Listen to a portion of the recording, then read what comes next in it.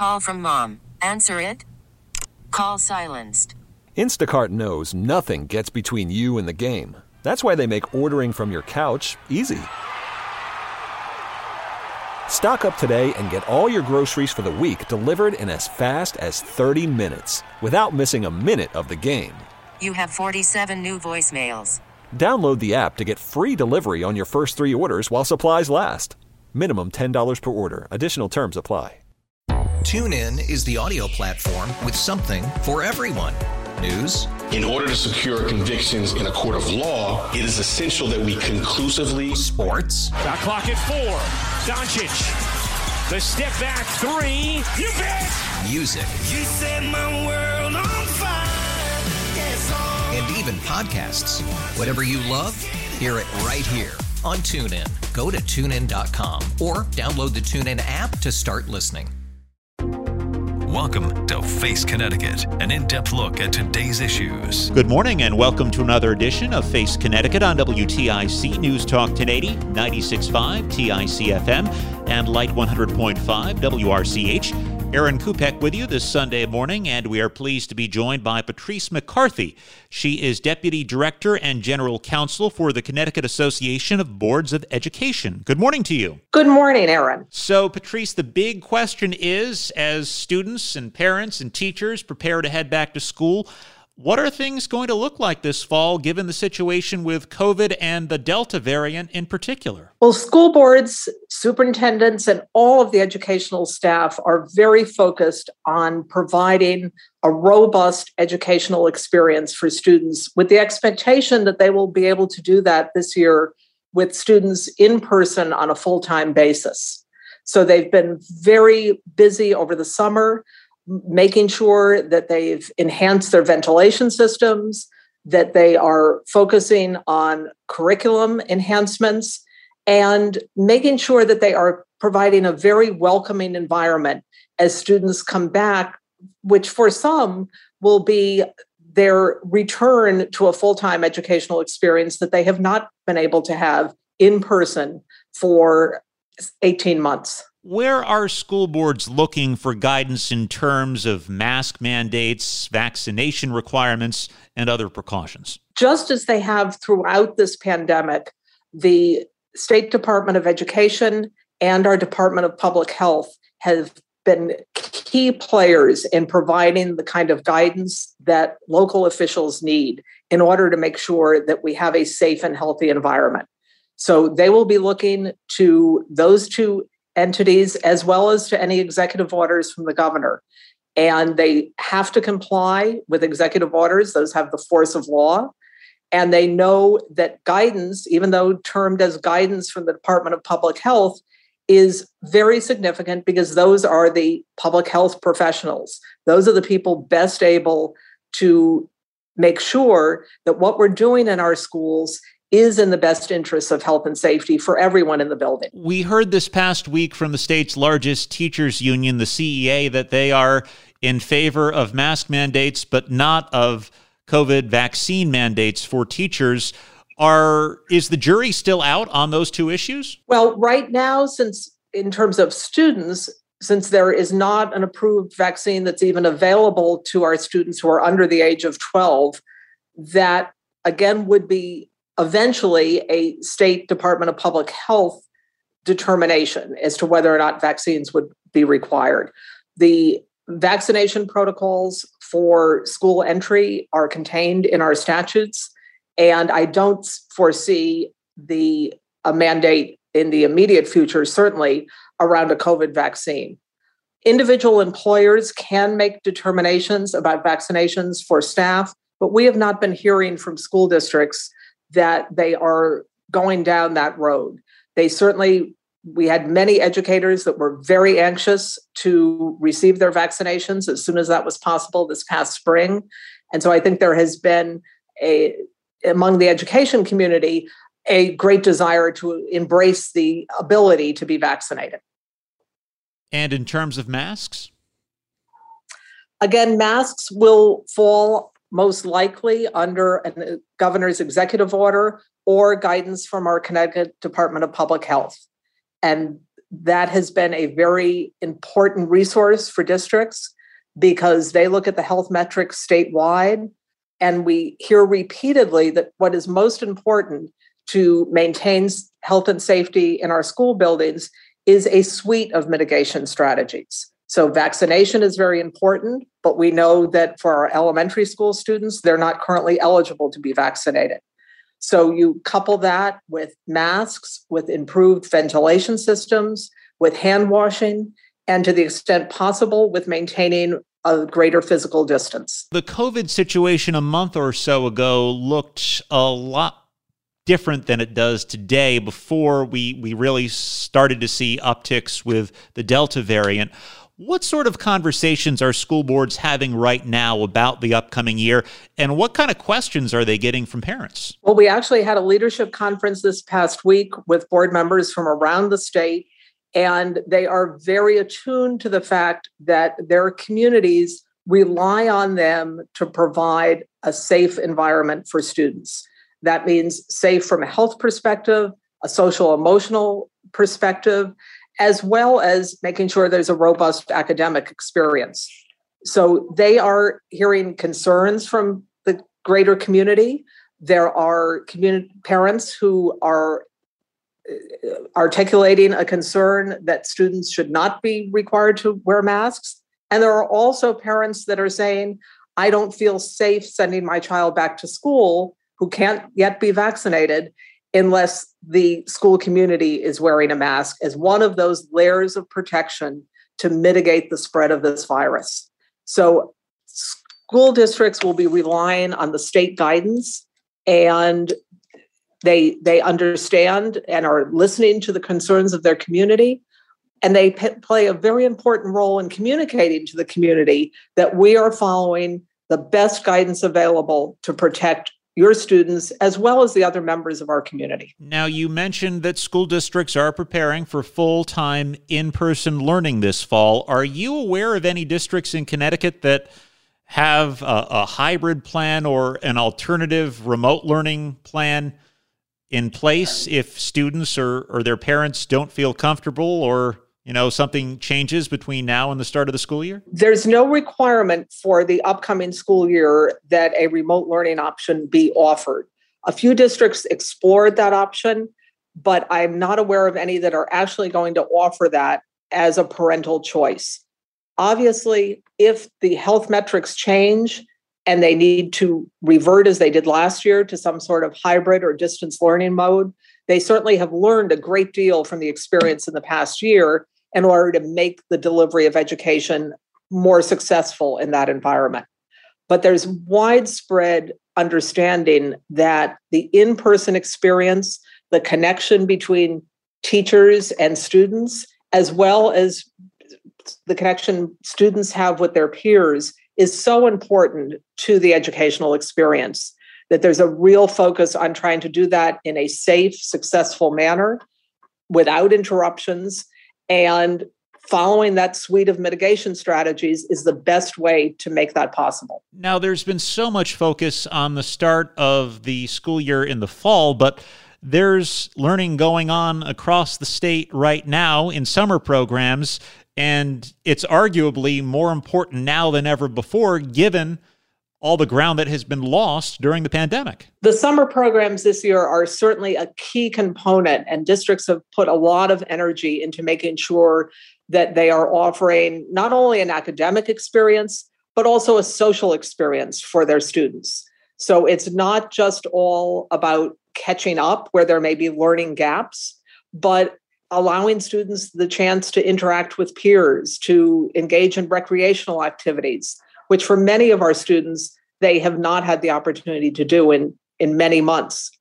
We have seen certainly learning gaps, but we also know that there has definitely been learning progress for many of our students. The important thing is to identify those gaps, fill them in as quickly as possible, and support our students in moving forward with their learning. Talk a little more about social and emotional learning. I think, anyone who spends time working or learning remotely is going to be impacted in the social realm. How does that differ for children versus, say, adults who might be away from the office? Well, certainly for children who are used to being with their peers, who have extracurricular activities that they benefit from, the fact that many of those were not available to them, those opportunities were simply not available, couldn't be provided in a safe manner over the past 18 months, that has created a lot of stress, even for our youngest learners. They need to be supported.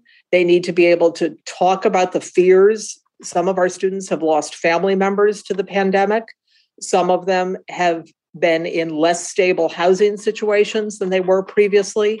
And so being able to support them and help them with strategies to talk about those issues and to develop the resilience to be able to move forward. We've heard that some parents with children who were set to enter pre-K or kindergarten decided to hold off a year sending their kids to school because of the pandemic. Is this an issue that boards of education are tracking, and is it a concern given space and other issues? Some districts do definitely expect a larger enrollment in their kindergarten class in the upcoming year because of that very reason. If a child hadn't started school, as you said, families in some cases said, let's wait until we're in a more stable, predictable environment from the health perspective. But I am not aware of any district that is really facing additional space concerns because of that. You're listening to Face Connecticut. We are talking to Patrice McCarthy. She is Deputy Director and General Counsel for the Connecticut Association of Boards of Education. You mentioned the importance of the guidance from the State Department of Public Health.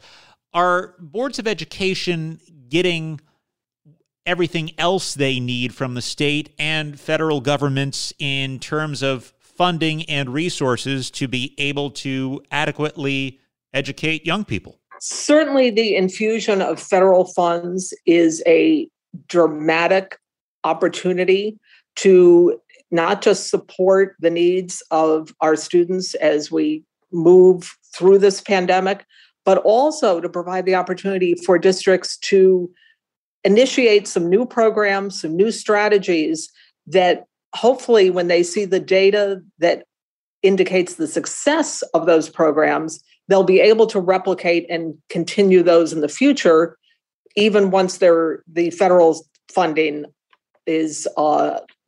ends. Give us an idea of some of the programs that these federal funds are being used for. Well, they're being used for, in terms of hard costs, things like improving the ventilation systems.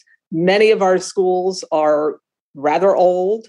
They are still very serviceable, but they had very outdated ventilation systems. So those changes will be very helpful to the learning environment, not just from the current health perspective, but going forward for years. They're also looking at programs that provide some individualized tutoring for students to very much focus on their specific learning needs in order to fill gaps that they may have experienced during the remote or hybrid learning situation.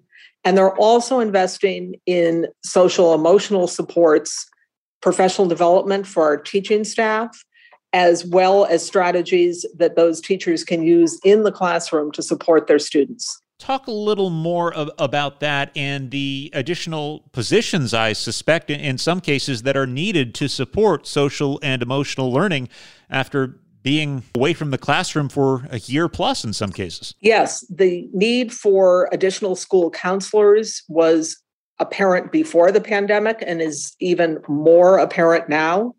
And some districts, because those are in many cases shortage areas, many districts are looking at coordinating with community agencies in order to provide those services to their students. Now, on the issue of remote learning, you mentioned that school districts now are in a much better place in terms of having to go remote if that has to be an option.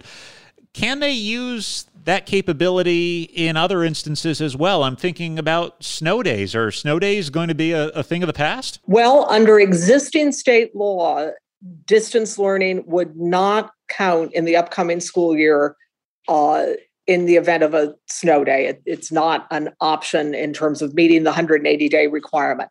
That was an option during the past year. That was put in place because so many districts were already in a remote learning mode that it seemed silly to, just because it was snowing, not have that day count for instruction. This legislation passed in the most recent General Assembly does require the State Department of Education to form a committee and look at standards around distance learning. So it certainly is a possibility that in the future, that may become an option for districts to utilize in the event of snow days. Were there other key pieces of legislation that affect K through 12 learning in Connecticut that cleared the General Assembly or didn't this past session? Well, certainly the legislature's continued support for the education cost sharing grant, the major state level funding for K-12 education was very commendable, very much needed by local districts, because that predictability of that grant from year to year is key as boards build their budgets. We know that federal funding can be granted and then can be rescinded. The state funding and the legislature's commitment to education funding is very important. How big a concern is it that you're going to be able to start all these new and innovative programs with the federal funding, and then, as you mentioned, having it go away in the future and having to support those programs through other means? Well, the State Department of Education in Connecticut has been working very closely with districts as they develop their plans. There are some coaches that are working with superintendents to support them as they craft plans that can be sustained going forward. So as we look at new initiatives and we're able to compile data on the positive impact, hopefully, that those initiatives have on students, the expectation is that that data will then be good evidence to support continued funding in the future, whether that be from the state or federal government or from philanthropic opportunities. Now, throughout the pandemic, the state's two major teachers' unions, the Connecticut Education Association and the Federation of Teachers, have been quite outspoken in terms of how they feel certain health protocols should play out in the schools. As you approach the new school year, how closely aligned are the two teachers' unions and boards of education? Are they pretty much on the same page, would you say? I think we're very closely aligned. We continue to have weekly meetings of the state-level partners, superintendents, principals, school boards, the two teachers' unions, and the State Department of Education. So that's an opportunity where we're able to share concerns, share priorities, and really have a consensus in terms of what needs to be done to make sure that students and staff are safe and healthy. Now, we've talked about social and emotional learning and the toll the pandemic has taken on students. It must also take a toll on teachers, staff, and administrators, too. Absolutely. It's been an incredibly challenging year for everyone connected with the educational enterprise, as well as the community at large. So parents are impacted. They have had to adjust to supporting their students in a hybrid or a distance learning environment in ways that they have never been trained to do. Certainly, the flexibility that our educators have shown has been very important in allowing us to continue to meet student needs. And for boards of education, they are the representatives of the community. They are hearing through Zoom meetings, through in-person meetings about community concerns. They're receiving community input, and they're remaining focused on the mission of the district, their vision for their students, and supporting the overall well-being of the students in their district. As you mentioned earlier, elementary school students are not yet eligible for COVID vaccines. Are school districts planning for that eventuality when the vaccines are opened up to a younger age group? I don't think they have specific plans in place as yet, but we do know that districts, in terms of students age 12 and above, have been instrumental in offering vaccination clinics, so they are easily accessible to the students once they became eligible. And I would expect that they would be able to continue to play that role when younger students are eligible for vaccination. Now, if parents or grandparents are hearing this, what is the message that school boards have for those parents and guardians as they get their children prepared for the upcoming school year? School board members are very focused on the well-being of your children. They are very committed to making sure that their academic as well as their social emotional needs are met, and in doing that in a very safe manner. You should have confidence that they are acting in the best interests of the school community, and that you can rely on them through the superintendent, to communicate what the practices are that will protect your students and what the resources are that are available to students and families as they navigate through this pandemic. And the pandemic has been the main issue now for education for over a year. Is it too soon to start looking beyond COVID and, learning more long-term in Connecticut and the needs that exist there? Those needs have been also part of the thinking of every superintendent and every school board through this past year. As boards set their goals for the coming year, while they acknowledge the presence of the pandemic, they are also very focused on what are the long-term needs? How do we support our students who will pursue a career upon graduation from high school? How do we make sure that all students have an opportunity if they wish to pursue higher education? So long-term goals are definitely still part of the discussion and will continue to be in the forefront every time a Board of Education takes action.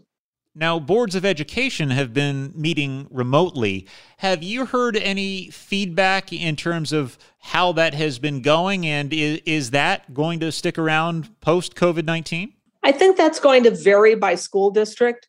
Certainly the in-person interaction that people are able to have, as all of us that have been using remote meetings for many months recognize, you miss those informal discussions that take place. But the boards certainly have reported that there has been greater public access using their remote platforms. Now, that in some districts, their board meetings were already televised. I think the fact that many families were not engaged in as many activities outside of the home probably meant that there was more time to tune into a Board of Education meeting. And of course, there were a number of hot topics of immediate concern to parents and guardians. So I think there may, in some districts, continue to be some hybrid opportunities, but also we see in many cases a desire by both community members and boards of education to have an in-person opportunity. Now, I know it seems there's a debate every year whether or not to start school before or after Labor Day. Is there a consensus in Connecticut? There is definitely not a consensus. And again, it's very much dependent upon local circumstances. There is the argument that if they start in very early September before Labor Day, school will not have to go as late in June. There are communities, for instance, shoreline communities, where the need for the opportunity for students who are working in some of the shoreline businesses over the summer means that they find it more feasible to start after Labor Day. There's no great answer. We have to remember that many of our schools in Connecticut are not air conditioned. So whether we're talking about late August or mid-June, it's not necessarily the optimal temperature for learning. She is Patrice McCarthy, Deputy Director and General Counsel of the Connecticut Association of Boards of Education. Thank you so much for joining us this morning. Thank you. Thanks for listening to Face Connecticut. I'm Aaron Kupek. Enjoy the balance of your weekend. Face Connecticut is a production of the News and Public Affairs Department of WTIC Radio. TuneIn is the audio platform with something for everyone. News. In order to secure convictions in a court of law, it is essential that we conclusively. Sports. Shot clock at 4. Doncic. The step back 3. You bet. Music. You set my world on fire. Yes, and even podcasts. Whatever you love, hear it right here on TuneIn. Go to TuneIn.com or download the TuneIn app to start listening. We really need new phones. T-Mobile will cover the cost of 4 amazing new iPhone 15s, and each line is only $25 a month. New iPhone 15s? it's better over here. Only at T-Mobile, get 4 iPhone 15s on us and 4 lines for $25 per line per month with eligible trade-in when you switch. Minimum of 4 lines for $25 per line per month with autopay discount using debit or bank account. $5 more per line without autopay, plus taxes and fees. Phone fee at 24 monthly bill credits for well-qualified customers. Contact us before canceling account to continue bill credits or credit stop and balance on required finance agreement due. $35 per line connection charge applies. See T-Mobile.com.